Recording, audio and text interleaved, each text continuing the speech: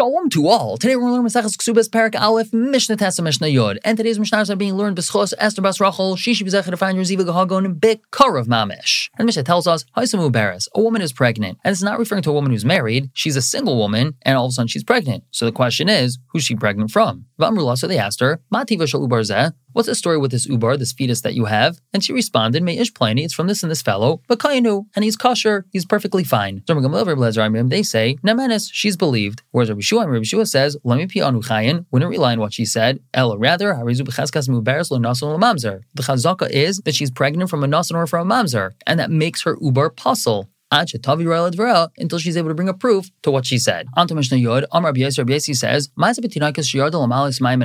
there was a story that a young girl went to fill up her water from the well, Venenza, and someone violated her, and we don't know who it was. And Rabbi Yochanan says, if the majority of people in the city, their wives and their daughters, are able to marry into kahuna, which means the majority of the men in the city are kosher, she's allowed to marry into kahuna, because we assume that the man who violated her was someone who's kosher to kahuna, and therefore she's not puzzle. We're going to stop here for the day and pick up tomorrow with Parak Beis, Mishnah Aleph and Beis. For now, everyone should have a wonderful day.